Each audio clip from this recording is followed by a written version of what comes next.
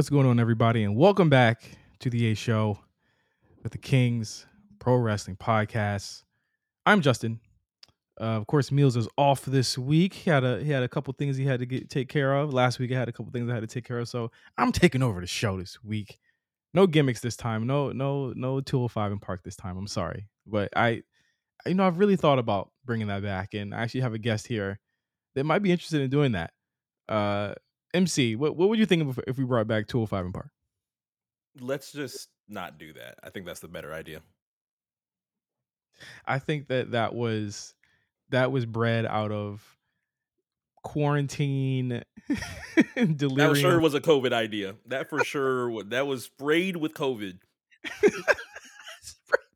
2020 COVID, March 2020 COVID, not like the 2021 variant. Yeah, that was definitely before Omicron. That was the what the fuck is this? You know what we're doing. 205 in Park was a moment there. If you guys don't know what that is, go back in the archives. Just Google or search 205 in Park. I think HBO Max had just dropped, and so we were all binging Space Ghost at the time. Space Ghost and The Last Dance, I think. Yeah, Space Ghost and The Last Dance, which is a crazy combo. But it's 2020 for you. Yeah, it was one of the most ambitious episodes. I almost went crazy doing this. And of course, we got another person tagged in. I know he's like, what the fuck? But what's up, A Plus? Oh, what's going on, Five? What's the deal, brother? Nothing much. We kicking the show off today. We were talking about 205 in Park, the one and done episode of the A Show that had several guests. 205 in Park is amazing. But of course, I have A Plus and MC on the line. Of course, these are the hosts of Recut Gems on Black Print Radio Network. I don't know, what do we call our network? You just call it Black Print Network? Black Print Network. Black Print Network. Yeah, that has a ring to it. I like that. Yeah, there it goes. The BPN. Wow. VPN. Wow. There's some synergy there. I ain't gonna lie. Exactly. Listen, man, I'm glad A Plus is on the line right now because have you watched Bad Boys Texas? This latest episode. What? I have not, but I have a funny story to tell. As I'm leaving out of Birthday Bash in Atlanta this past Saturday, we're walking down the street, right? And there's like what do you want to call it? I guess like an ice cream truck kind of set up. And on the side of it, it says The Right Way. And there's Jonathan Wright. Oh, no. Plastered on the side of it. But it gets better. The woman I work with, my coworkers, they identify immediately who it is. They go over to get some footage. And him and his friend starts launching wigs out of this damn van or whatever truck they're in. They're just launching wigs, and a crowd starts forming around it on both sides, blocking them so they can't go forward. And on the side where the window is, receiving these free wigs from Jonathan. I have not seen the episode though. And of course, if you don't know who Jonathan is, he is the wig man for Megan Thee Stallion, and this is purely not wrestling content. But hey, the way that he fights, you would think he was a young Vader. He is 93 Big Van Vader. Yeah, listen, look up Jonathan fights on Bad Boys and you'll see. Yes, MC, listen, MC, you got to get on the Zeus shit, bro. Like, what's up? No, absolutely not. I was going to ask Plus, is anybody calling it the Birthday Bash? Because I would hope so. I would hope people are using that terminology. Well, Tip did perform an impromptu performance at this year's Birthday Bash, by the way. It was very impromptu. He came out there and I felt like 50 years old because King is now his hype man and he's like hyping him up on stage. It was like the craziest thing to see. But yeah, he actually performed at the Birthday Bash. What was the attire? Regular, very regular. Had a just regular cap on, fitted on. He has dreads now, so just regular like backstage. I'm chilling. Oh, y'all need me to perform? All right, come on, let's do it. Outfit. What do the writers look like for like something like a Birthday Bash? Of course, if you don't know what that is, that's a huge performance in Atlanta. What do the writers look like? The hospitality writers. It's funny you mentioned because there's like a conversation that we had over the weekend about should you honor everything on here? I mean, it's almost short of asking for like blue M&Ms. Like there's some artists who I will leave nameless who requested like 25 lamb chops, like 60 pieces of salmon, like. What? Do you think this is a steakhouse or something? What the fuck are you doing here? It's not that. So it's almost like we have to honor some of this, like some things and other things. Hey, you can get that food from catering because it's there for y'all. Okay, That had to be finesse. That had to be finesse 2 times. 60 salmons had to be finesse. I'm gonna shut up and not reveal, but I'm just gonna say that was a real request on the rider. I caught wind of a writer that I just saw on Twitter right here. I'm gonna name the items and I want you guys to guess what the writer is. Okay. 1 bottle of Chase Azul, 2 bottles of Don Julio or 1942. Okay. 12 cans of Red Bull, case of Fiji water, chilled, dressing room and on stage. Stop right there, Jey Uso. No. 1 case of Coca-Cola, orange juice, apple juice, assorted fruit platter. This is where it gets tricky. Popeyes, box of legs, box mixed with legs, wings, breast, white and dark meat, biscuits, mac and cheese, mashed potatoes, and gravy and fries. Handheld electric fan, Vaseline cocoa butter gel, Degree deodorant spray, women's, 12 black handheld towels, dressing room and on stage, 3 hookah flavors, blueberry and vanilla and blueberry and mint and watermelon, club events, 50 buffalo wings mild, and to-go boxes, club events. To-go boxes, are you kidding me? Who do you think that is? Oh my God. This is a demon, whoever this is, but is it an artist? Yeah, it's an artist. Oh my God. Is this Offset? I mean, I'm trying to think of who the hell this is. Is that your guess? The chicken might be throwing these off. The chicken. It's definitely the chicken. Yeah. Women's Degree throwing me off. I don't know. Are we doing women's deodorant? I thought everybody was like Dove Men's or something. Low key, I wear women's Degree. I'm about to say, man, strong enough for a man, made for a woman, right? Yeah, it's really? Strong enough for my black ass. Yeah, it's pretty strong. Okay, I was a Dove Men's guy. It's not strong enough for niggas though. It's not strong enough for men. Dove is not strong enough for men. Degree women's with the powder fresh. That's the one. I thought Dove was for niggas. Niggas not using Dove no more. It's a new generation. Stop that. We using the degree, bro. Wow, this is actually news to me. I did not. Nobody sent the memo that niggas are not fucking with Dove no more. You didn't get the press release about the Dove. Yeah, where's the press release? I'm sorry. It just is what it is. I've been wearing women's Degree for like almost a decade now. Is it after that commercial that they had the black woman and then she took off her clothes and it was the white woman and they tried to do the Dove ad? No. Was it after that? Honestly, A Plus had it right when it said strong enough for a man, built for a woman or some shit. Yeah, I was like, one of those catchphrases. Yeah, I said bet, because here's the thing about men's deodorant: it's too musky. I don't want to smell like fucking metal. Yeah, like there's a lot of like cheap cologne smelling deodorant on the market. Yeah, I don't want to, because it interferes with like a lot of like the soap that I might, you know what I'm saying? I bathe in, you know what I'm saying? I use aloe soap now. You know what I mean? That just sound like bread. Hold on. Where's the drop? I don't have it. It's not up yet. MC, what's your guess? I'm gonna guess. God, the deodorant is really throwing me off. I'm gonna the 50 in to-go boxes. Who is that? The to-go box.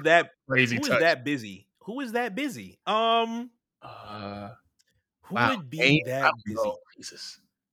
I don't think I'm. See, it can't be J. Cole. I think J. Cole would not want. Why him? YG? Oh, okay, that's a good one. Oh, YG, yes. But is he that busy these days? Yeah. I don't mean to disrespect YG. But you know what? He owns that company though. That's what I'm going for here. Who rolls with niggas? An excessive amount of niggas that need to. Who rolls with niggas? Excessive. Oh, Sexy Red. Wow. Is Sexy Red? No, it's not Sexy Red. It's actually Saucy. It's Saucy Santana. Wow, I was close. Wow, you in the neighborhood, low key. Damn it! Why does he want to go boxes? Niggas is hungry. Oh man, and that has prompted me to wonder, like, what do you think wrestlers have on their riders? Yeah, you got Jey Uso's part right. Wow, come on, the first half. The Chase Azul. Yeah. What do you mean? I don't think he's drinking no Chase Azul. I feel like this is like just hefty amounts of protein on the rider, like all grilled chicken breast and shit. You know what I mean? Just like yeah. protein. Yeah, I would imagine that. I would think Seth Rollins would have like all types of waters, coconut waters and shit like that. Right. LA Knight, he probably wants the blue M&Ms pieced out. Right. Honestly, the weirdest thing is like socks. Like they could just be asking for shit that they need on the rider. Yeah, like they ask for shit like this on a Target run. You're right. People are asking for toiletries on some riders I heard about over the weekend. Like toiletries, seriously? Yeah, I was working a college event, and Tyga, of course, was performing at our VCU. I don't know if you remember this, A Plus. Okay, it's the homecoming concert. Yeah, it was, and he wanted underwear. I said, nigga, Okay. you could just go get underwear. You could just literally have any of your niggas go get you underwear. Like, yo, imagine calling Tyga back, like, yo, what size again? Is it 32, 36? Or like, what the fuck are we doing here, man? What color, bro? Like, what? The hell? You know I lost weight. You know it's a 26, nigga. Come on, stop playing with me. Oh my god! I mean, you got to think like, what does Cody have on his rider? Wow, Cody's rider. Damn, what would he want? Cody's rider. He would probably want cherry bombs for sure, just so he could practice. He would definitely need dog food because to bring, for his dog and shit. Yep. I see. He definitely needs some like protein powder or some shit like that. He's definitely doing that. He wants an eagle. I would imagine he would want a bald eagle on his rider. It's a bald eagle on the rider. That's hilarious. Bald eagle on the rider. What else would Cody want on his rider? More sequins for his cast, as we see this week. The cast has seemingly more sequins on it this week than it did last week. But then lapels. Yes, that too for his robe. I mean, let's get to the women too. What would me and Yim want on the rider? Wow. What does Mia Yim request? He wears she wears a blue bandana. It's blue, right? It's blue. He's crippin'. Okay. Just making sure. I was like, making sure. What does Chelsea Green have on her rider, bro? Chelsea Green. Oh, man. Yo. Like, you know what I mean? Like, she's like, I read the forecast for Lafayette, and it said the air is unhealthy for sensitive groups, so I'm going to be a humidifier. Oh my god! I really liked and I'm bringing this up now because I'm probably gonna forget later. That vignette that was about her this week. That was amazing. TikTok, that was great. I think that they really have a plan for her, and I'm all for what it is, and I think that this act is gonna be pretty well served as a babyface. I really think it would be great if she was a babyface doing that to heels.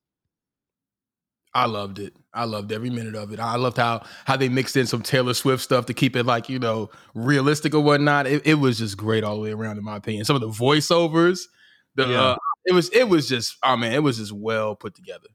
Absolutely. Yeah, scanning through TikTok actually did surprise me. I'm like, wow, we really are in a new generation, because it could have just been Chelsea TikTok, then another Chelsea TikTok, then another Chelsea TikTok, but then they had like actual organic TikToks mixed in. I was trying to see what the vision was there, but it was just like scrolling through a feed, and I'm like, wow, this really is 2023. Seriously. Yeah. There was definitely a Gen Zer on the in the production team doing that, because it was like they did the search and then they had all of the videos that were related. You notice like there were videos that were kind of related to, TikTok will give you a couple that are related and one that's just like not at all, just to kind of to give your algorithm a gut check to see if you actually click into that actual account. But it was interesting how they did all of that, and again, like I think she's looking way better than Sonya Deville looked lost out there this week. Poor Sonya. Mm-hmm. She looked lost against Kaden and what's her face. I always get it's Katana. I hate Katana Chance. I get that mixed up. I get that mixed up bad. Bad name. It's a bad name. But weird. That's it. But let's get into the wrestling here. It's a pretty light week for all things considered. Think about where we were last year, right? Last year we were deep at this point into Sasha Gate. We were maybe a month into Sasha Gate, and we were we weren't. Were we? Stephanie had already stepped down a year ago today, or a year ago at this point. She had already stepped down. Yeah, we're in the June. beginning of the summer. It was I was on my honeymoon when she stepped down. Oh wow. Yeah, it was that Saturday, I think, or Friday. It was that Friday that she stepped down. I think I don't She have. was like, hey, y'all. She was like, hey, y'all got it. Y'all gonna have to figure this out for the summer. SummerSlam, that's on y'all. I'm gonna just go ahead and hit back to the crib, chill out. Because then because what was the order of things that happened? Sasha leaves, and then 3 weeks later, no. Yeah, Sasha leaves. Then the week after that, because it was Monday, and then days after that, Stephanie stepped down, right? Yeah, because May 19th, she tweeted that she would take a leave of absence. Yeah, I was still on my honeymoon at that point. Because we had got to, because it was Monday she left, Friday Stephanie left, and I was like, what the fuck is going on with this company? And then yeah, that is crazy. That's nuts how much that happened. Like this time last year, possibly the craziest time in this generation of wrestling, right? Where it was like, yo, Vince left, Stephanie left, Triple H is in charge of creative. They're gonna sell the company. Brawl out happens, and now a year later, we're seeing the kind of like the outcome, the aftermath of all of this. And one of these aftermaths is CM Punk's return to wrestling last weekend at AEW's first show, Collision, Saturday at 8 p.m. It's on TNT, right? It's on TNT. Yep. So that emanated from the United Center, but of course before that you had the tease of a crazy interview that was supposed to come out with CM Punk talking about what happened and saying some not so nice things about Hangman Adam Page, which ended up being a lot more kind of flaccid than people were expecting. It wasn't really juicy at all. It almost felt like the certain members of the wrestling journalism community were trying to cut the legs off, so to speak, or get ahead of a story that wasn't really that much of a story, other than it's Phil saying things he means, and it's just like, oh God, prepare for it to be, quote, another one of those weeks in AEW. And it felt like it was like, okay, these are things he's pretty much just confirming we already thought he felt, so it really wasn't that much of a story. Yeah, and I mean it's I feel like they're trying to recapture the eyes and the engagement that they might have got on Brawl Out, right? Where it's like you had months and months of conversation about what happened, what's going to happen. Is he coming back? Is he not coming back? Is he fired? Is he not fired? And then it's led us to this point here where, almost a year later, CM Punk has finally returned. He has his own show with wrestlers that seemingly are ones that are cool with him and that want to work with him or work in the same locker room with him. And you still have a locker room that is divided. So going directly to AEW Collision, 2-hour show. I've heard lots of reviews about this and seen a lot of people talk about it. A lot of people saying it's restoring the feeling. Oh, please. It's up again. AEW might got something with this. And I'm like, y'all got to pump the brakes. Like, I understand people want to see this company succeed. You have to give it a couple weeks. You really have to wait and see what the way that these people operate. I seen a meme. I don't even know where I seen this meme. I usually see the oddest memes. It was a Kevin Hart meme that said, "This is AEW Collusion. We joke around this motherfucker. Take your sensitive ass back to Dynamite if you ain't feeling it." I'm like, wow, that is what the divide is here. I'm not really that tapped into AEW, so I'm like, wow, this is where I did not know that was a divide between the fans like this. It's crazy because AEW has done something that WWE tried to do back in the early 2000s, and that is create tribalism within their own fan base. Yes. Mm-hmm. Yes. And I think that what's happened here is that like WWE realized maybe that's not the smartest thing to do. Like is to have our fans actively rooting for like Raw or SmackDown to fail, because in the end we got to make money with this shit. So maybe once a year we can have the fans pick. But I mean, ultimately a Survivor Series at these points, like none of us are choosing Team Raw or Team SmackDown. We're just choosing Team Best Story, right? Like we don't really care about the brand supremacy, but in storyline, that's what it is. This is not a storyline. This is legitimate groups of fans that look at Collision as the real show and Dynamite as the falsified or false show. Whereas if one of these shows fails, they all fail. You know what I mean? It's still the same company. So they've done something that is insane. And I think Tony Khan has to really look at himself and I would say be careful, but it's too late. You can't put the toothpaste back into the tube, so to speak, at this point, because he's actively allowed this type of shit to happen. And a couple things about Tony, right? Like if this is storytelling, then one, it's awful storytelling. Just put that out there. It's piss poor storytelling to say that, we're going to pull something from, in real life, but we're not going to really address it head on. But hey, everybody in this room knows what we're talking about, right? Wink, wink, nudge, nudge. That's awful shit storytelling, okay? Yeah. And then secondly, what on God's green earth compelled Tony Khan to run a live program, a wrestling program, weekly at Saturday night at 8:00? Like, even Jim Crockett Promotions had the wherewithal to go, I mean, we should probably put this on the 6:05 because motherfuckers are going to go outside at 8:05. You know what I'm saying? Like, that is insane to me in 2023 that he's going to probably have to rely on DVR watching, live plus DVR ratings to really tell the true story about Collision.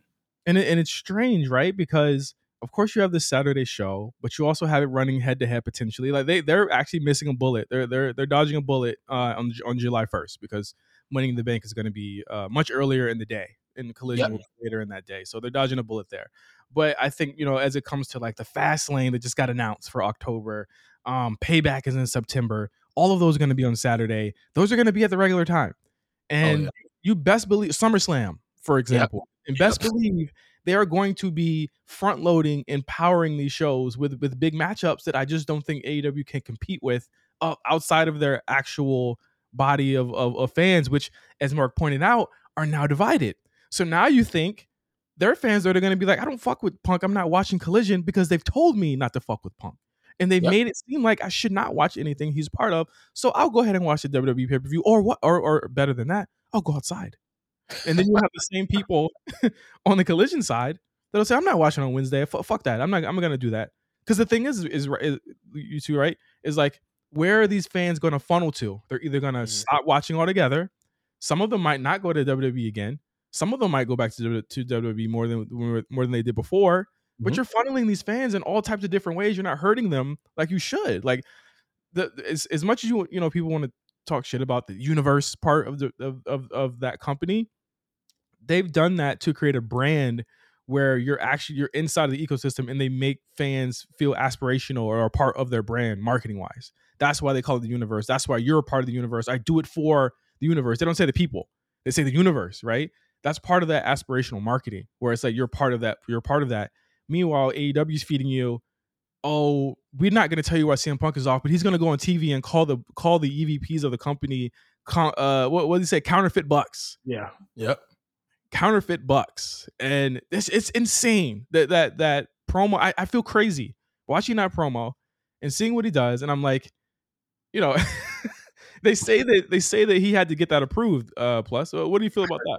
That's so interesting, right? It's like, he's going to take this jab. He's like, he's talking to Tony, and Tony, he's probably telling Tony, I got to talk about him. There's no way I can go out there and not talk about him. And TK's probably nodding his head like, yeah, you're right. So again, he's the guy who's fueling all this at the end of the day. The same man who could have kiboshed it is the same guy who's fueling it. And that is just insanity. Yeah, it is him stoking the flames, him coming out at the beginning of the show. You've got all of Chicago saying, fuck the Bucks. And again, guys, they have now yes, they have now stoked the flames where the Bucks and the Elite are not going to be on Dynamite in Chicago this week. Yeah, they got pre-tapes, right? I've heard that they're going to be a part of the show via pre-tapes, which is very interesting. They were very confident coming back in when they knew he wasn't around, and they were, telegraphing spots from the alleged brawl out and all that crap. Now they're going to do pre-tapes. I mean, that is very interesting. So they're going to do pre-tapes. But bigger than that, you guys, is that they've now splintered their fans in the cities that they travel to. So now the Bucks can't go to Chicago anymore. Punk probably can't go to California anymore without getting booed. It's bonkers. And I don't know if there's a way to rectify this, as the show goes on.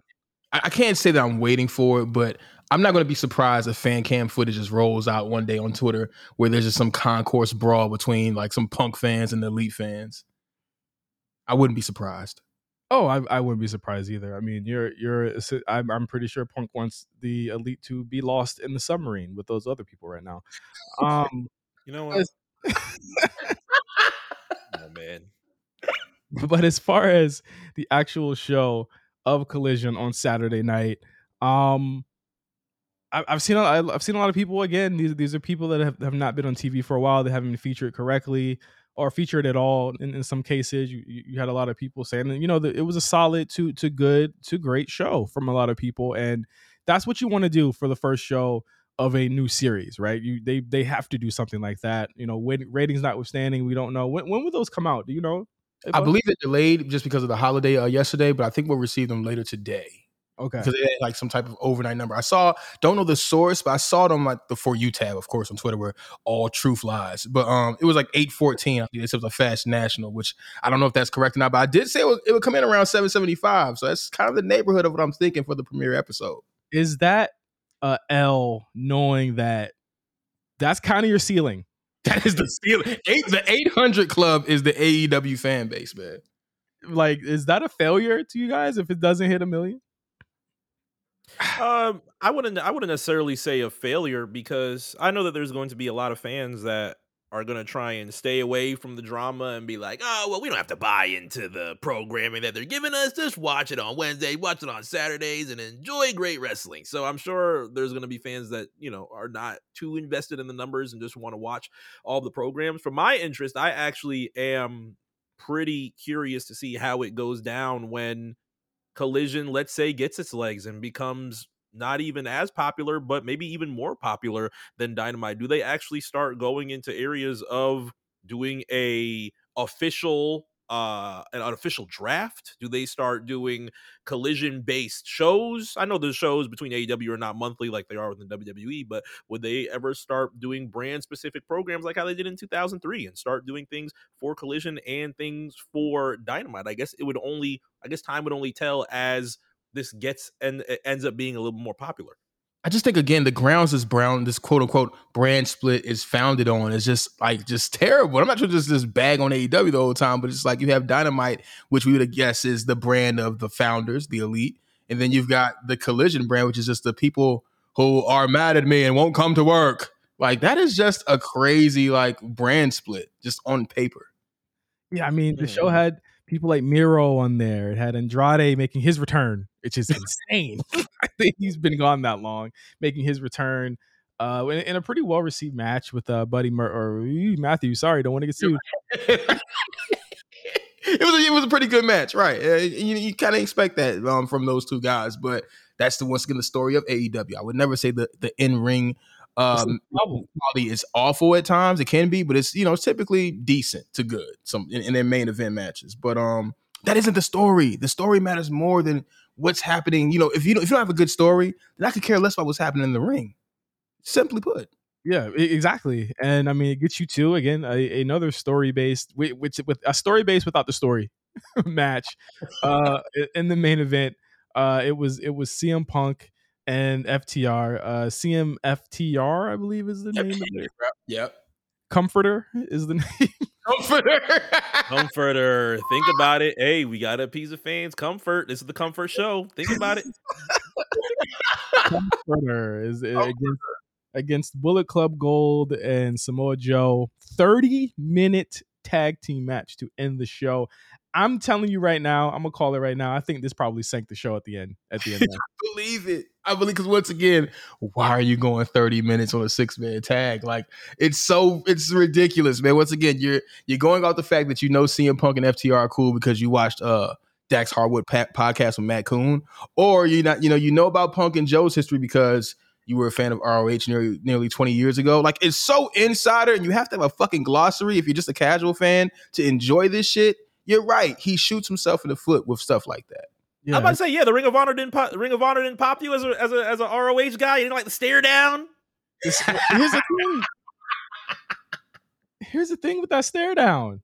It's a cool moment, but that's all this is just moments. It's like, think about the amount of times you've seen or heard a God level pop. You just heard one almost 5 days ago on SmackDown. Mm-hmm. God level pops that just keep happening this year.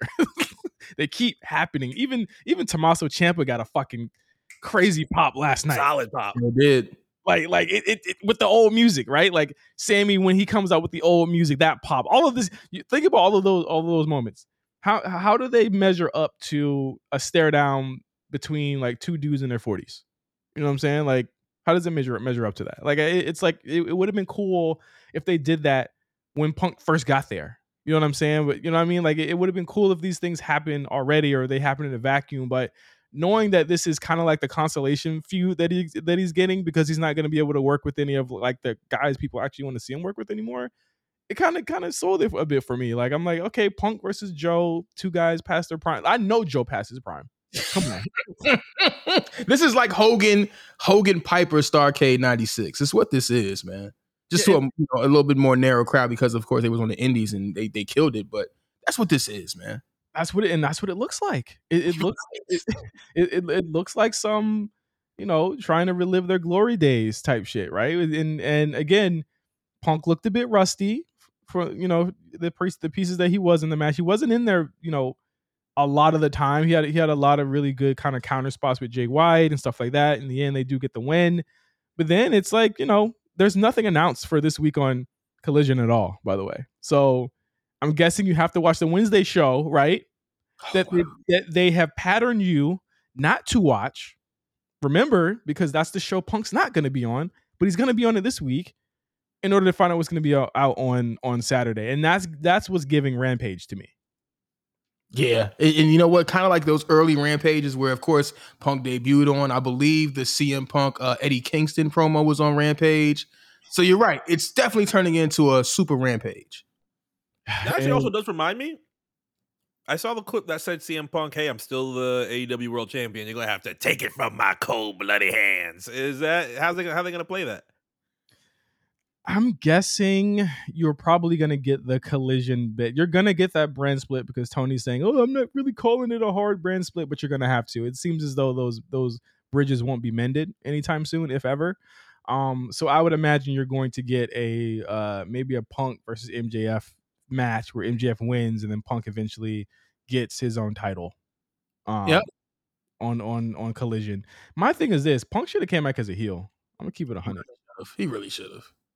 He should have came back as a heel. All his babyface shit, it just rings so hollow to me, knowing the way that like all the shit went down. Like, he absolutely came off as the best heel in the history of wrestling a year ago in that press conference, and you come back and have him be a babyface again, like kind of throwing shots at that. Like, you come back and you heel on the established order. The elite are babyfaces right now. Then you heel on them.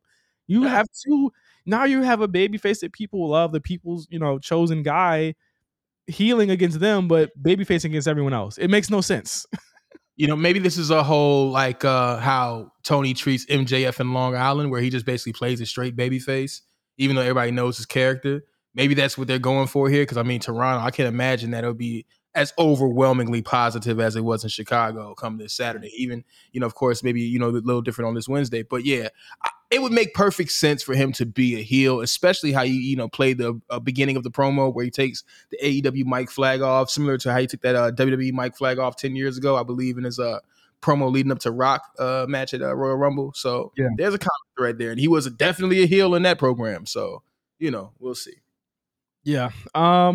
There's some reports from Fightful about the response to the CM Punk promo. It said there was some cage rattling due to Punk's promo at the start of the broadcast. He points out that individuals behind the scenes took note of Punk removing the AEW cube that was wrapped around the microphone, something he'd previously done with a WWE microphone cube while working for them. It said that people felt Punk was getting out what he needed to get out, while others believed it was hypocritical of the former champion to make a comment about fan favorites in the locker room being soft after he became upset about his on-screen rivalry with Adam Page. It's noted that a non-disclosure agreement was not put into place between Punk and Page, whereas one was applied to Punk and the Elite regarding their real life fight. Sure.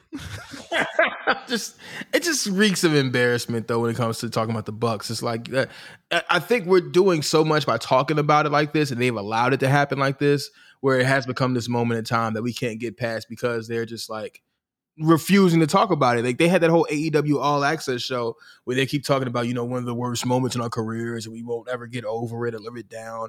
And nobody ever references what that is. Because once again, you got to refer to your AEW special glossary that you can purchase on the Wrestling Observer newsletter message board. Exactly. But it's just ridiculous, man. It's ridiculous. So as this continues on, Collision has about 800 people that are going to show up to the show next week. Doing numbers like gangbusters, I'm telling you. Over like So we'll see what happens with them. But I have a couple of quick hit news here. Cameron Grimes was on the KP and Graves led Out of Character podcast. They're a lot nicer to each other on that podcast than they are on Monday nights. KP's a lot tolerable on that podcast. I give him credit. I'm honest. So I've heard. Oh my God! Come on, MC. So I've heard. Come on, MC. Come on, MC. Putting my Drewski hands up. They talk about Cameron Grimes' disappearance from WWE television from November 2022 all the way up to May here, and he says he was asked about it, and he says he basically was saying that if you watch our product in the last year, it's incredible. It's on top of its game. But he said, it would be insane to say, you know what, let's cut 5 minutes from the Bloodline segment to establish Cameron Grimes. He says it was all timing, and I definitely took that down period and got in the best shape of my life. And he said, he intends to keep it where it is. He says, I'm at the pinnacle now. I'm at the top. And he said, there's no higher. The only thing I could do is stay here and try to make the most out of it. And I've been questioning on the show for a while, where the hell was Cameron Grimes at? And it's odd to me, not odd, but it's actually kind of like interesting to me that he would be candid about that. But also, like, he never went to Twitter. He never went to social media. He never complained. He never said anything about the fact that they were holding him back for so long. And I wonder if that actually bodes well for him in terms of like just being a company man and the way they're pushing him now.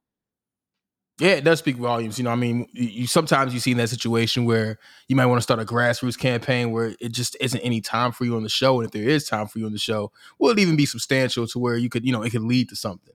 You don't want to be just, getting, as my brother MC would say, a mat tan every week. How does that help you? Hey, he escaped the mat tan with Corbin. He escaped it with Corbin. He's good. Yeah, he absolutely did. And again, like I feel like they look at, it's always like the test being in the E, right? It's always a test. It's always like, they're going to test you. And regardless of whether you think it's right or not, I feel like in Cameron Grimes' case, I was like, I would have actually loved to see him on TV a lot earlier than the draft. I was super happy when he got drafted 2 months ago. Mm-hmm. But at the end of the day, I think that, you can see the way he's built now. He's like, definitely, he's cut, bro. Like, he looks crazy. Yeah, he was locked in. Yeah, he was locked in. Like he's definitely at the top of his game, and they're putting him right there. And I've said this before on the show. I feel like this is like the best draft class that they've ever done, that I've ever seen, at least, where in terms of establishing people off the jump, out the gate, making them seem like they're important, giving them video packages even when they're not going to be on TV, and even if they're not going to be on TV, putting them in segments with top guys, like Finn and JD. You know what I'm saying? Like it looks like they have something coming up with JD McDonough, right? But they say, we're going to hold you off for now until it's time. And I think that's what's important, because Vince would just throw your ass out there to the wolves, and if you didn't get over, your ass is out. Right. Sink or swim, pal. It's just an old way of doing things. But I mean, look at Pretty Deadly. They just hop right into the mix. They look like they belong. Everybody else they pretty much added on TV with regularity looks like they belong. So you're right. Even the free agent thing that didn't make sense on its face the days of the draft makes sense now. So I think they're doing a great job. And it's paying off. I mean, Baron Corbin is they're trying to get him heat. Right. I mean, hey, even Ali looks like a way more credible person going back to NXT and kind of being a big dog down there from week to week. Yeah, absolutely. So let's get into SmackDown. Let's do it. From the Rupp Arena in Lexington, Kentucky. What a strange place to do this angle that they do on the show. Oh my God. They're in Lafayette this upcoming Friday. I'm like, yo, who is doing the booking these days? I have no clue, but I'm like, I get that they have to get this shit has to move because they have a pay-per-view in a couple of weeks, but God, they didn't deserve this. Ohio didn't deserve Monday. Wow. I don't want no beef. I don't want no beef with the Kentuckians. Not that I'm going to be in Kentucky at any point in time soon, but come on, you think they deserve this final angle that happened on this show? They've been in the heartland for weeks now, fam. Remember they were just like in Wichita last week? Wichita, Kansas. I will say this. I'm glad that nobody picked up on what they were doing in Wichita. I'm glad no one picked up on that, and they kind of left that as its own anomaly of that night. But SmackDown this week, I thought it was a good show. I thought both shows this week were great good to great shows this week. SmackDown opened with a tag team gauntlet match. A bunch of geeks versus people that they're trying to push. It was a little mix there. It was a mix. LWO geeks, OC geeks, Wow. Shit Row versus the Brawling Brutes and Pretty Deadly. So that was pretty much your teams, So right? 2 out of 5 there. That's right. 2 out of 5. Exactly. You had the bros, the banger bros, the bang bros, looking dominant for about 20 minutes until Pretty Deadly came in and did what they're doing. What do you guys think about the Pretty Deadly push that has been happening for the past 3 weeks? We've all said that they've been main roster ready, but God, they seem to be putting the rocket straight to them and blasting them off. I enjoy it, man. I think it puts off some people, especially the podcasting community. One Jim Cornette maybe may not be able to see the value in Pretty Deadly because of how they appear to look, maybe. But no, I think I've watched some bits and pieces in NXT, and I've always been impressed with their work in the ring, and it's paying off. Like you said, they're really getting the strong vote of confidence from creative right now. Absolutely. What do you think, MC? Especially for those that, are big fans of 2000s tag teams. I know that there were tweets that have said that this reminds people of like a little bit more of a flamboyant Edge and Christian.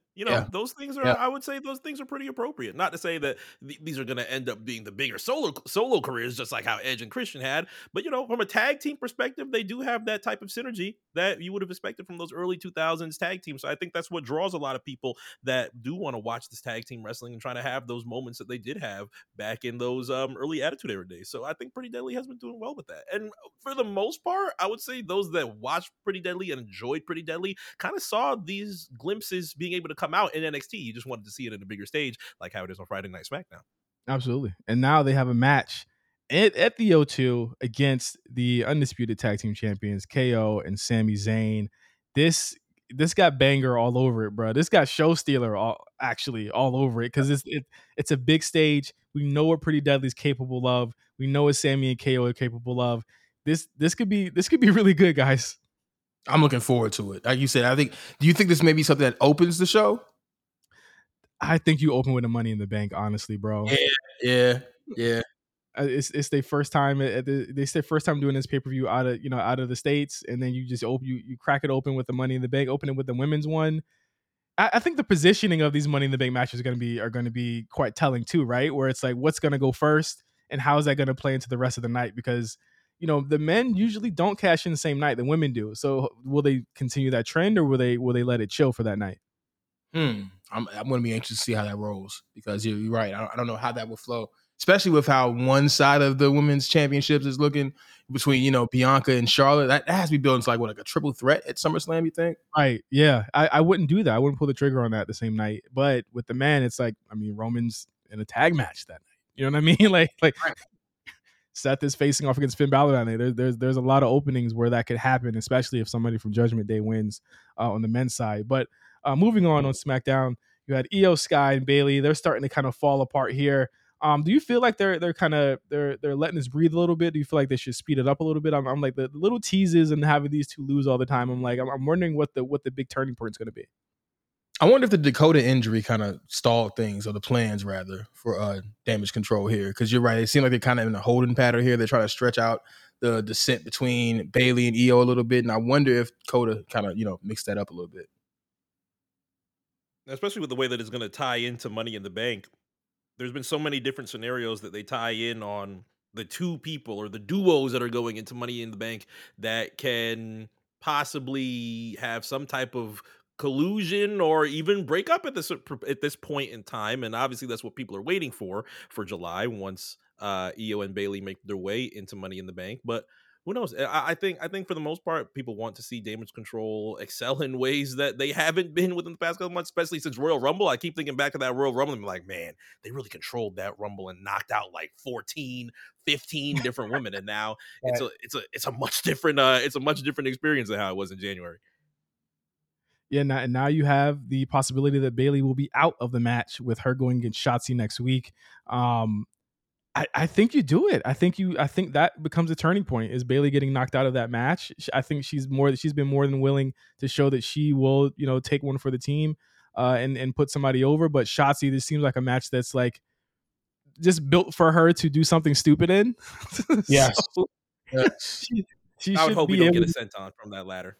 Oh, you know what's gonna happen if she's in that match. But the thing about that is that Bailey doesn't have to be in the match to be in the match. She could still be out there. So like I would definitely exactly like I would definitely still have her there.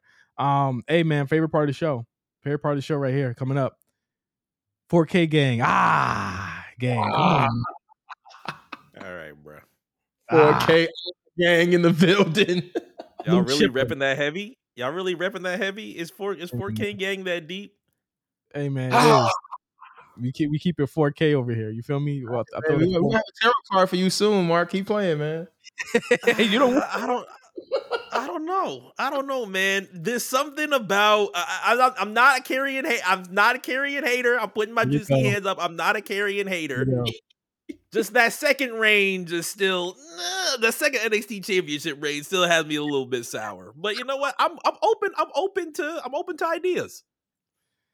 Him and Scarlett against AJ Styles and Michin, whatever. Listen, man. What is that? AJ hit Scarlett with the "I'm married, bitch," and I said, "Whoa, this is Wouldn't any married man do the same when looking at a Scarlett type? No, I wouldn't. I'd be like, excuse me, white woman. I have to fight, the opponent, 4K, Karen Cross Coven, representing. I have to fight the opponent. Y'all hear this? That's very much SmackDown versus Raw talk right there in the captions. Crazy, man. There can't be a single listener that buys that. Excuse me, ma'am. I have to fight on the shoulder. Well, but here's the thing, man. He too heavy in it. Like, nigga, you've been married 20 years. You think you don't know? Get the fuck out of here, man. There could be a chance. How many times? Oh, well, she probably knows the Wendy promo, just like a lot of Twitter does. We all know Wendy, man. Get the fuck out of here. Ain't nobody worried about no goddamn Wendy, man. Get the fuck out of here. What if she said that on TV, though? Ain't no worry about no goddamn Wendy. And then turned around and gets choked out. Oh, man. Karrion gets distraction from Michin, who was facing Scarlett. That gets AJ Styles putting a choke and then putting some strange move. I sent him this move from 2K, so I'm not going to be mad at the finish.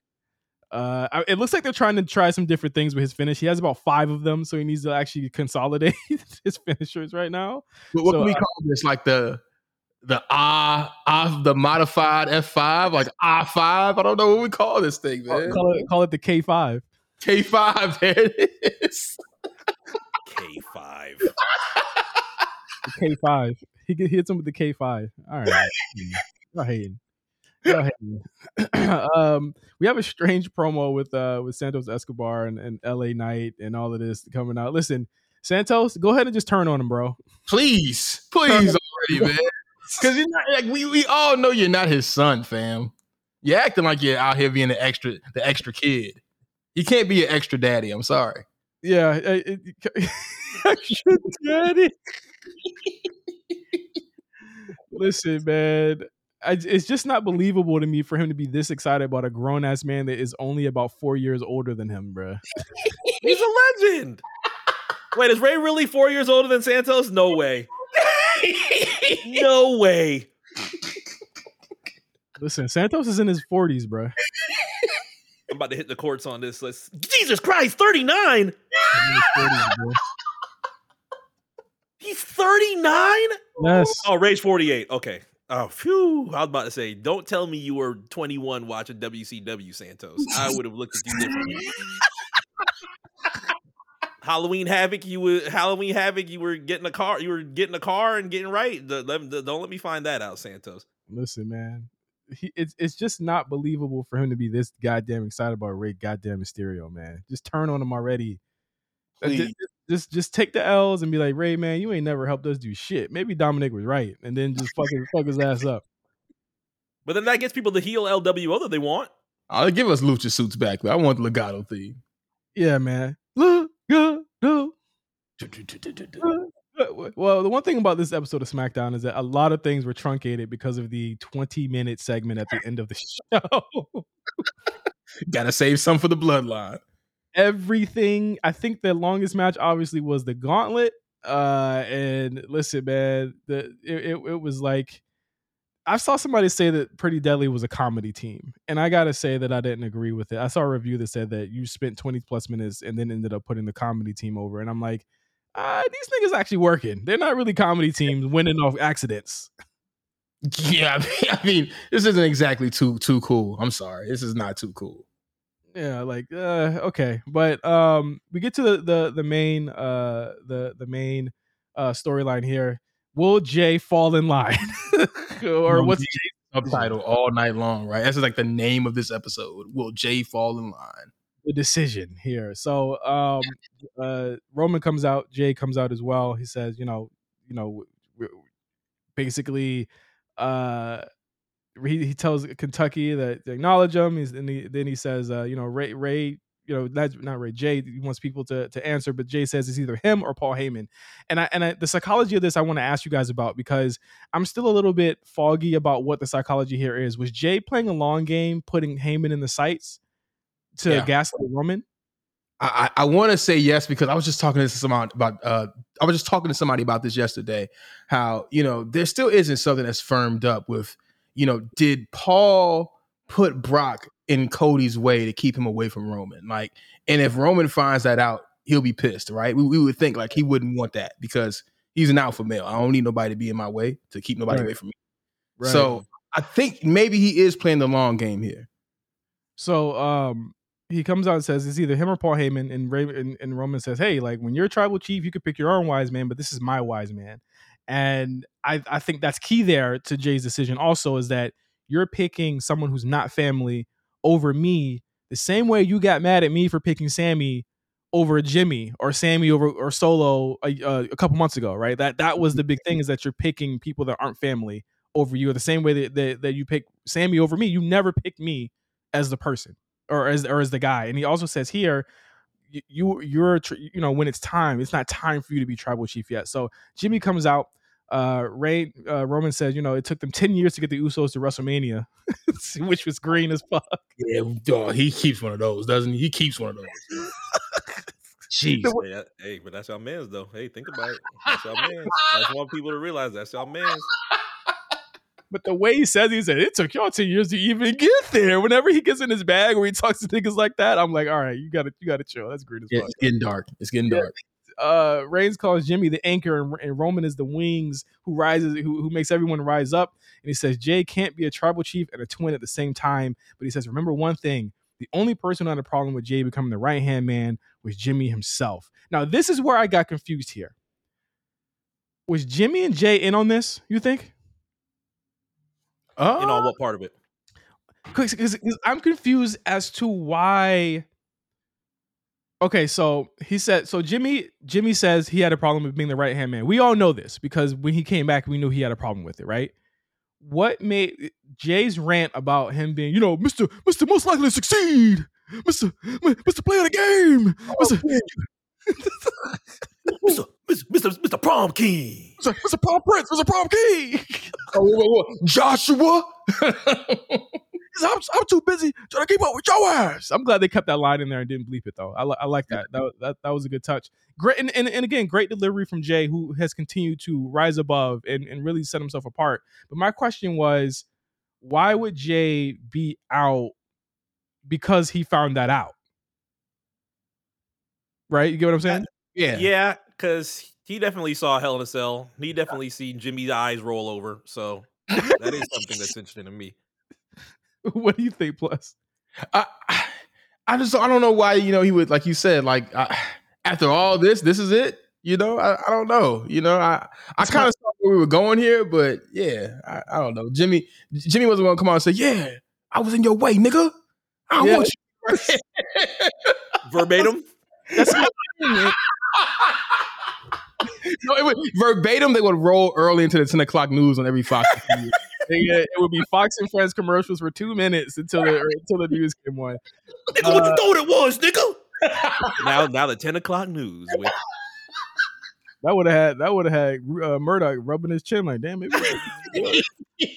Ooh, dangerous. My airwaves, more should be on there. But I it's a minor quibble, but it's a quibble that I think could be explained if explained. right? Where it's like, what about it made him and maybe somebody who's listening, maybe somebody on our Discord can we can have a conversation about it. I don't know if you guys had a conversation about it the night it happened, but he has this rant, and I was wondering, I was trying to put two and two together with the rant that comes before the kick, where he says, I've been trying to keep up with you my whole life.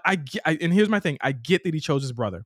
I get that he chose family because Roman wasn't going to choose family and that he's been manipulated and everyone's been telling him all this stuff, but I don't get the rant about him not kind of rectifying or talking about what Jimmy's decision to, because Jimmy didn't seem like he was in on it at all on the decision. Right.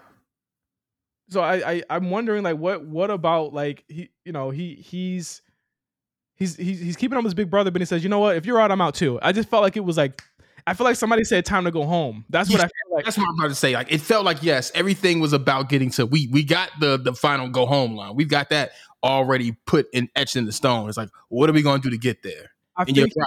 He was up against.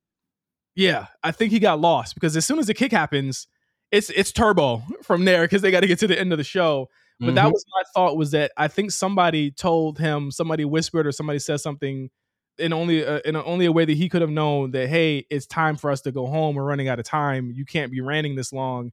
Because I would imagine that he would get to, you didn't believe I could be this, but I did. And you let me have that moment. You let me have the moments and you shared them with me and you never complained about it when it was time. Because I think that's really where he was trying to go to. But he was like, yo, we got to get to the end. So maybe they'll explain that. It was my minor quibble with it. But I think this is one of the, it's tough, right, y'all? Like, how many of these segments can we say are top 5 segments in WWE history? Yeah, I mean, I just keep, every time I see a segment like this involving the Usos, I just think of where they started and where they are now.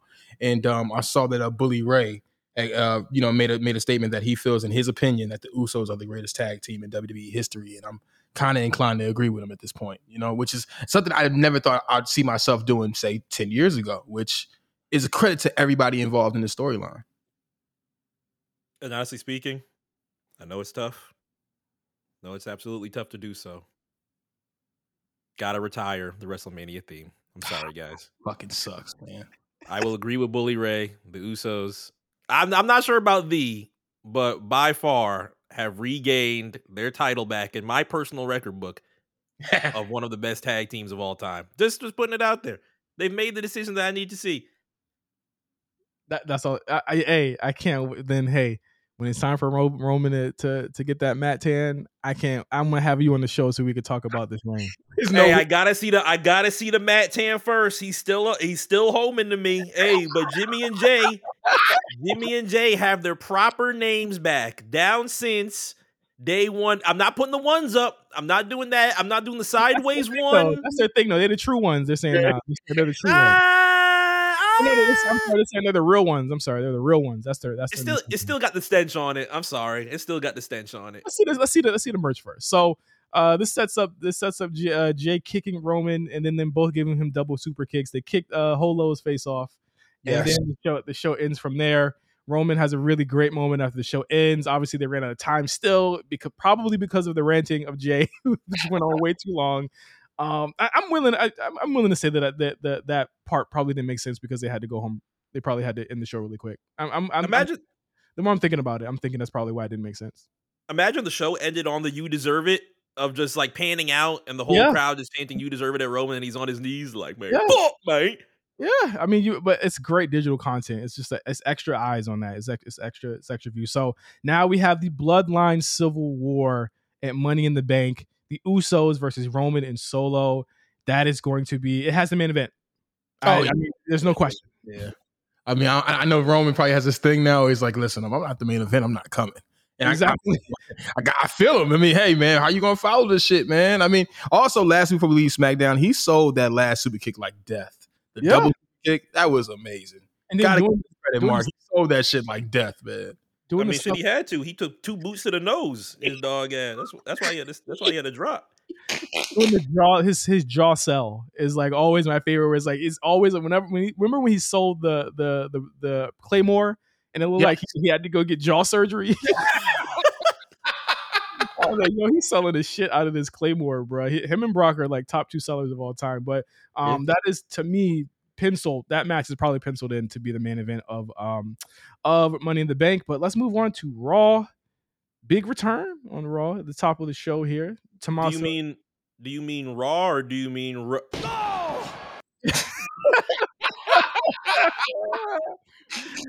Hey, listen, KP not that bad this week. He wasn't that bad. He was going blow for blow with Graves this week. I was there, so my Raw was KP free, and I enjoyed it being there in Cleveland last night. It's funny you miss him on the week where he literally tells Graves, he's like, "Come on, Graves, you don't like me." Like he literally says it on the show. Wow. I mean, long as he knows. This week, see, when he fills in the blanks, he's all right. Then sometimes he just does all Cody Rhodes, all. It's almost like he's starting to hear the criticism, to be honest with you. There were less pauses. He's still doing the gasping and stuff like that, but there were less pauses. He was on point for most of it. He's paying attention for a lot of the show as well. And he was going neck and neck with Corey Graves. I mean, the line that I just told you guys about actually took Graves like aback. He was like, "Oh, no, you can't say that," or some shit. Like he was just like, he wasn't expecting KP to say, "Oh, you don't like me anyway, Graves," or some shit like that. So it was a nice moment. I really liked a lot of moments from KP. I would give him a 6 this week, whereas I would usually give him a 4 or a 3. He was a 6 this week. Seth Rollins comes out. He's gonna have here's the conversation that's had so many people in the tizzy this week. Vince came in and changed the first 30 minutes of the show, and whether it was correct or not. Oh no, Vince was changing the script. So apparently Seth was supposed to have a challenger for the Open Challenge this week. That got scrapped, and it led to them having a segment that opened the show, which was about 10 minutes, I want to say, of Finn Balor basically beating the shit out of Seth Rollins in retaliation for what happened with their promo in Wichita the week before. I thought this was incredibly effective. I thought it made Finn look like a killer. And I think that they're trying to legitimize, if you want to legitimize him, you have to have him do things like this. And you have to have him come out of the shadows, so to speak, no pun intended, of Damian Priest and everyone else in the Judgment Day who had been lapping him rightfully ever since WrestleMania. Yeah, he looked like the boss for the first time in a long time. He looked like he actually had a point to prove. He looked like he was pissed. It felt like it was funny as hell every time, like he's walking off and he goes right back around to stomp again. It was amazing, man. I enjoyed that thoroughly, and whatever they had planned in place of that couldn't have been better than that. And rightfully so. I'm still not over SummerSlam 7 years ago. You fucked up my shoulder. It was gonna be the first. Well, obviously, I'm still the first Universal Champion. But you excelled. I barely got to do much. I was jobbing in 2019 or whatever it was that Raw was very, very quiet for me. I'm still not over it. This has been a great resurgence for me in the Judgment Day, but you are the main reason that I had to have my down years and had people call for me to go to different companies, go back to Japan, do some shit that actually makes some excitement for me. You're the reason for that. Yeah, exactly. And this leads, of course, the through line of the story this week on Raw was, is Seth Rollins okay? Will he be okay with his match with Braun Breaker? Braun Breaker actually shows up on the show. Again, this NXT integration. Listen, they're getting it. Like the continuity between all these things is so cool because you start putting these people on the TV shows and you start planting seeds and you start having people wonder who these people are, and maybe they'll go over to NXT and see who it is. But of course, Braun Breaker shows up on the show. Really good promo. You can tell probably the main roster people wrote it. Right. And of course, Seth Rollins says he will be at NXT to face Braun Breaker this week at Gold Rush, the first of 2 events. And they're rolling. I think it's going to be a really interesting match to do. But you also you're giving Seth some adversity in this match against, I mean, essentially what is a developmental talent on NXT, and you're giving Braun an advantage, and they're gonna have a better match out of this because Seth won't be able to just kind of squash him fully 100% healthy. This is like Ric Flair coming to the territory back in the 80s, right? Where he's going against the top guy in the territory. So I enjoy like how this whole thing has been set up. And I'm looking forward to tonight and see how that goes. Absolutely. But of course, not without the big return, of course, being Tommaso Ciampa. He comes out to face The Miz, beats him in 4 minutes. I mean, it is what it is. But I'm going to tell you right now, Miz is not H at all. Miz is winless in 2023. We are halfway through the year, folks. He's so not H. And listen, it's time for him to give back. Hashtag Miz gives back is in full effect right now. Yeah, I mean, it's time to give back. Tommaso looks great. He looks fantastic. Hopefully he'll have a cleaner bill of health. I think what we're looking for here now is probably the way coming back with Indy looking like she's probably close to being a full strength pretty soon. And Johnny Gargano back now. He was advertised for this week, but he was left off the show. What are we seeing here? Are we hearing he's supposed to go heel? What do you think, you guys? Well, I think there was a digital exclusive with Ciampa where he ends it on, if you want to do something, you got to do it yourself. So it kind of speaks to me as if, they're reuniting DIY and maybe they're going heel, because if you were not going heel, then maybe you want to have Gargano in front of his hometown crowd, because the same kind of situation happened last year when I was in Cleveland, and we all thought Gargano was going to appear, in Cleveland, but that actually happened in Toronto a few weeks later. So granted, he was still a face at that time, but I think now they kept him off of his hometown show because they want to turn him heel, and that wasn't going to happen here in Cleveland. Do you think that all the way turns heel? Obviously, they were heel in NXT when they had Theory with them. Theory's not going to be with them this time, but do you think all of them, like Candice, I would love to see Poison Pixie back. Obviously, Indy would also follow suit because they would be a great tag team if they do go the tag team route with Candice and Indy once again, but it would be full heel, right? Not just DIY going heel and Candice and Indy going, well, I'm not so fully there just yet. Yeah, because Dexter needs to be a heel, man. I don't get Dexter as a face anyway. Yeah, you definitely have to do that. That's a huge faction too. But I shudder to think that you'd have to break the Judgment Day up a bit, and that leads me to my next point. Finn and Damian are not seeing eye to eye, and it's clear that they're not seeing eye to eye, and that's another through line of the story on Raw this week. The fucking Judgment Day are like all over this show. Every single hour they're on this show. Finn cuts a promo. He says that basically he's gonna this is his show, and he says that he said the fans are gonna love to sing that song so much they're gonna sing it at Seth's funeral. God damn. And Dominic completely whiffs a promo asking for a 6-man tag match, and that was their promo. Those Ohio boos were different, though. I will say, like it was hard for him to get bearing on that. Like they were killing him on that segment. But later on the show, Finn says that him and Damian they're all right, and I'm like, yeah, JD has to join this group, right? Yeah, because even that may plant some more, seeds of doubt within the JD. So I can see that addition. It's an easy addition too.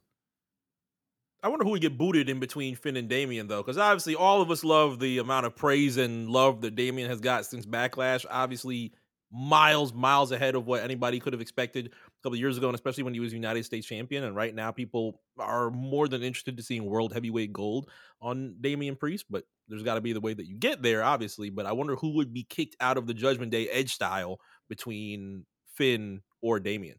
It's Damian. It's time. They've invested a lot in him. I think they saw what he did in the main event at Backlash, and they like that. He has been a project for this company for the last 2 years. And longer than that, 3 years. He's been a project for this company for a long time. It's time to get that return on investment. I think that he could realistically be a way better babyface than he was before he turned heel.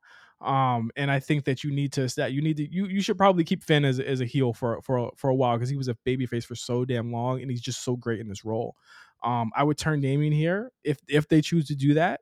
I think that I think that the slow burn here works for me in a lot of ways, because this is a group that was built on betrayal. You know what I mean? So, you have to have that betrayal element still there. But the question is, y'all, how will Rhea and Dominic handle that? And I think that's the most intriguing part of this whole dichotomy between the group here. So we'll see how that shakes out in the coming weeks, because I think Money in the Bank will probably be a turning point. Because if Damian gets that briefcase, all gloves are off. Yeah, exactly. So it is going to be interesting. And, when that JD chair shot comes, you already know how it's going to go. You had a squash match between Kaden Carter and Katana Chance. We talked about that a little bit earlier. They looked really great here. And again, I know there's arguments. I know there's conversation that happens in our Discord about this team. They are fulfilling a role that has been needed for the tag division for the women. If they're going to try and build it up, get them some wins, make them look strong, put them in situations to succeed. I think they got a good reaction last night. I think Cleveland was kind of fucking with the offense. Let's see where it goes. I'm skipping past this Indus Sheer part because I'm pretty sure A Plus went to the bathroom. Please, Jinder Mahal looks like Barry Gordy. Jinder Mahal looks like a Saks fashion consultant. Jinder Mahal looks like, I don't know, man. He looks like somebody said contestant on The Bachelor last night in the chat, and I agree. Why can't he get his 4 pins off? Why can't he get his fits off? Nah, fuck that. I'm done. I'm already like, when is the India PLE so we can get this over with? Like when is it? I'm tapping my fucking watch right now. When is the India PLE, bro? Like, let's just get it over with, bro. Like, just put me on my misery here. We get the Logan Paul segment. Of course, as everyone guessed, he is going to be in Money in the Bank. That's big money right there, having Logan Paul in the O2. And I mean, he talks about Cleveland being terrible and how he's going to be a winner. Is there a world where Logan Paul gets the Money in the Bank briefcase? Oh, but why didn't he earn it? Why didn't he do the qualifier? I almost feel like you got to do it. I almost feel like you got to give him the briefcase. You got to give it to, because think about the opportunities. Think of the possibilities. You know what I mean? He's making all these major appearances, briefcase in tow. I think you got to do it. So I think you have to pull the trigger. And also, it doesn't become an overbearing presence on television where you're always wondering, oh God, what are they going to do with this damn briefcase? Because if you put that on LA Knight, it becomes an albatross. And I love LA Knight, but seriously, let's be honest. Come on. Yeah, I mean, you have him disappear off TV for 2-3 months. He pops up with the briefcase. It's not a David Arquette moment. It's so I'm willing to say that. It's not David Arquette the buckshot lariat. Fuck him. Yeah, it's not that type of moment. It is a moment that I feel like he can go, but I feel like he needs to start facing more people that are, that are better or of the same level of Seth Rollins. You know what I'm saying? And sure, yeah. I think that whoever beats Logan Paul with a championship, and again, they are stressing that you can go for any championship. They're saying a champion, not the WWE champion or the undisputed champion. They're saying a championship. He could go for any championship.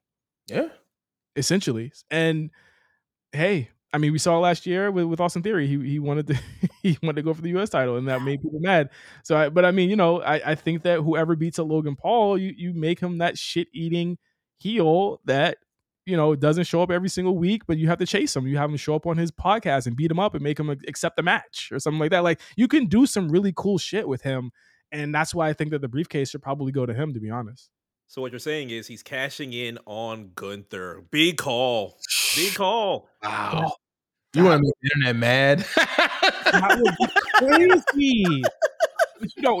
You don't want a baby. You don't want a baby face. You don't want a baby face Gunna though. But Gunther, yeah. but you could do it to Theory, and that's how you know what I'm saying. You could do the Theory, and then that opens up the possibilities. And you put Logan on SmackDown, which is already star heavy. It's a heavy show with stars, and he could be on Friday night. So that's my thought right now. Right now, I'm thinking, you know what I'm saying? Like, that's what I'm thinking Logan Paul right now. You got Matt Riddle versus Ludwig Kaiser. I like the match a lot. I like this is why Gunther has like the lackeys in his crew, because you need people that can be beat instead of Gunther. Yes. Yeah. Yes. And they're good lackeys too. It's not like Ludwig. It's not like Ludwig is Huff. He's clearly got a lot of respect from the company. Obviously, we're gonna stay away from Giovanni Vinci for a little bit of time, but Giovanni would be more than willing to have those types of matches. But they're both good. I'm thinking Giovanni's probably really injured though. I'm thinking he's probably, is he? I think he's actually injured. I'm pretty sure he is. Oh, I thought you said like he was in active duty in like Italy or something. I didn't know where he was like at for a second. I didn't know. Riddle fucked up his didn't Riddle fuck up his ankle or something like that? Yeah, he let those horrible screams. I don't want to hear no nigga from Imperium yelling like that ever again. Then we have we got to see Maxine Dupree in action. Woo! In action. Raw Staples. She might be good. She might be good. I haven't heard people pop for a suplex like that in a long time. She might be good. Me from 2 years ago, probably me from a year ago would be very upset with what they're doing with the Viking Raiders. But if they're having fun, so be it.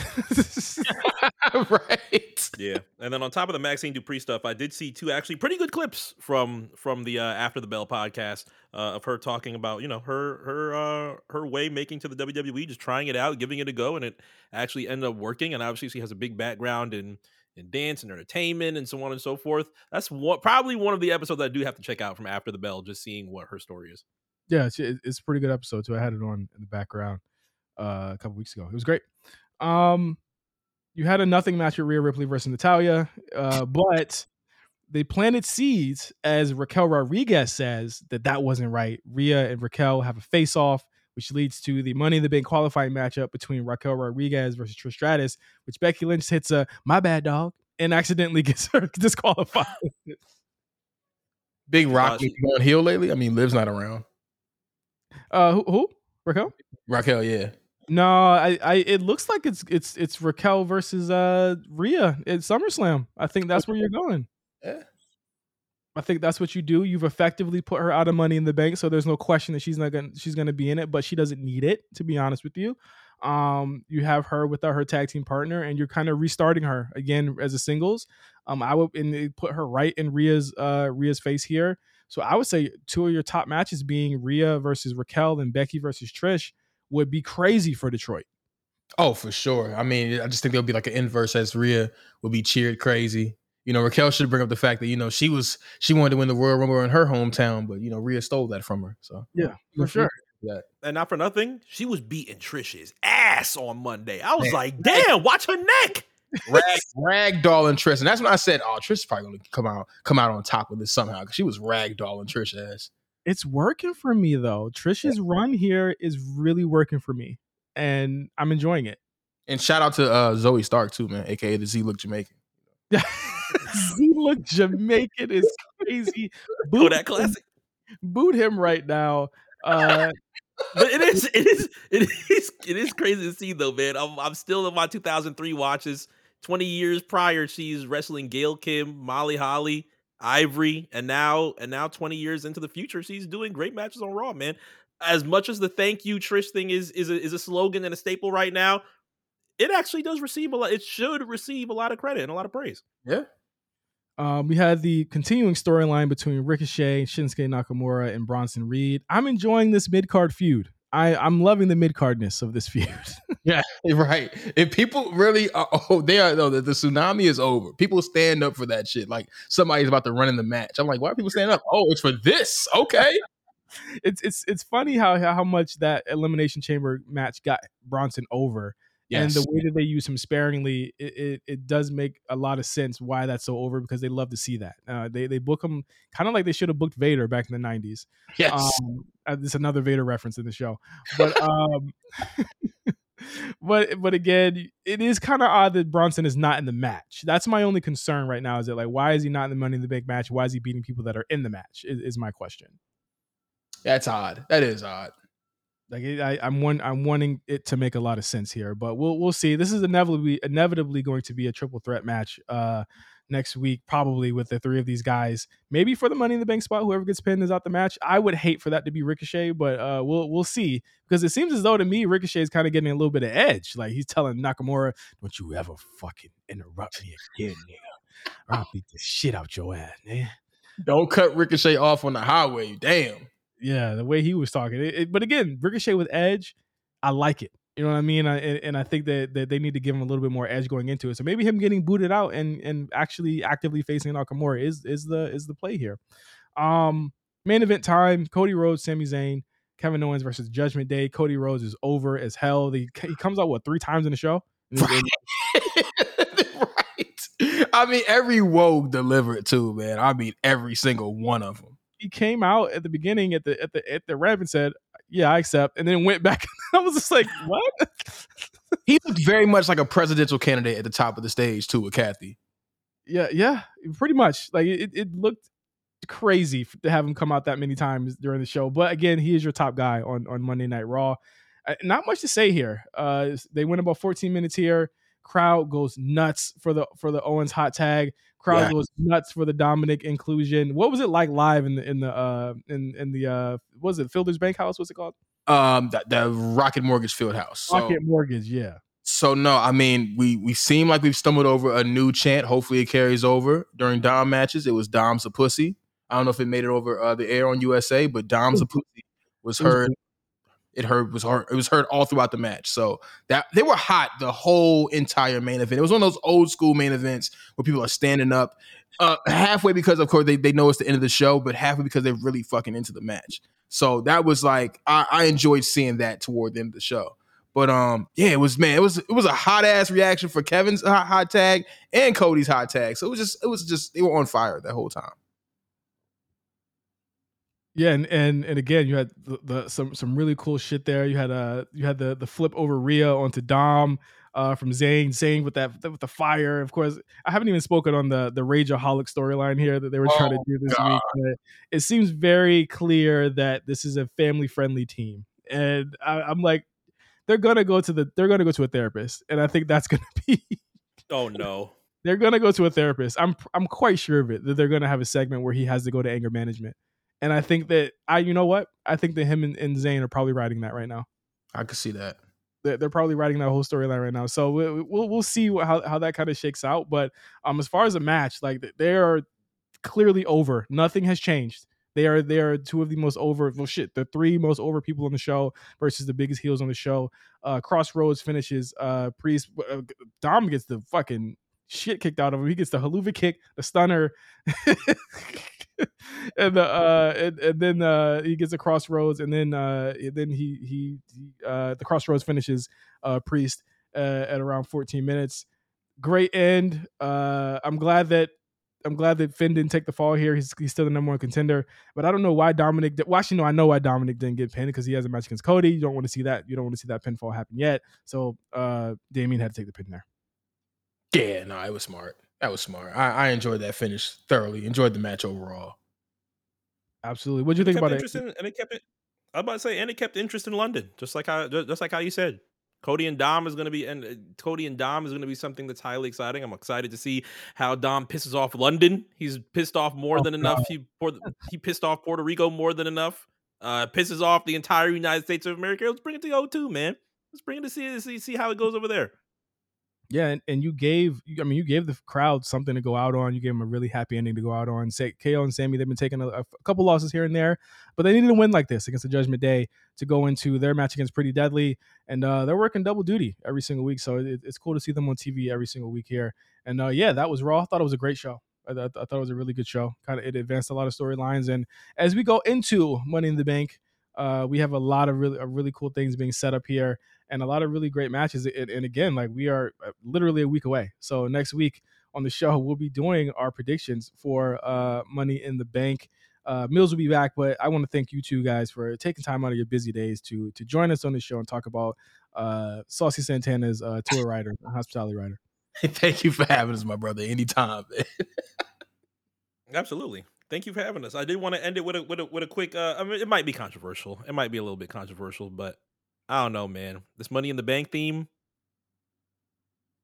might need to be retired, guys. Do you guys like money? Money, money, money. Money, money, money, money. Money, money, money. Let's just put the Baka Not Nice Money in the Bank and let's call it a day. You can't. He's a human trafficker, bro. You can't do that. Yeah. Oh well. That's a good point. He's a human trafficker. You can't do it. You need to put Sprinter on it. Sprinter needs to be. Shout out to Cinch and Dave. Shout out to Central C and Dave. It's just Dave. Yep, it's just Dave. Shout out to them too. Sprinter needs to be that song. The video is streamed almost 30 million times in 2 weeks. That's crazy. That's the song with the 100 Eaters line, right? Yes. Yo, who gonna be the 100 Eaters like on the poster for Money in the Bank, man? Who can we have coming out? Hey, who are the 100 Eaters getting in?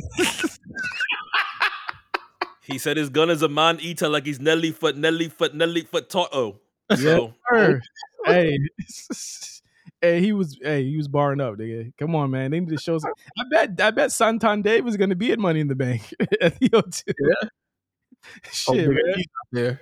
Exactly, bro. But thank you, A Plus. Thank you, MC, for being on the show. Thank you guys for listening. And we'll see you guys next week on the A Show with me and Mills and our predictions for Money in the Bank for next weekend. So stay tuned. See you guys later. Peace.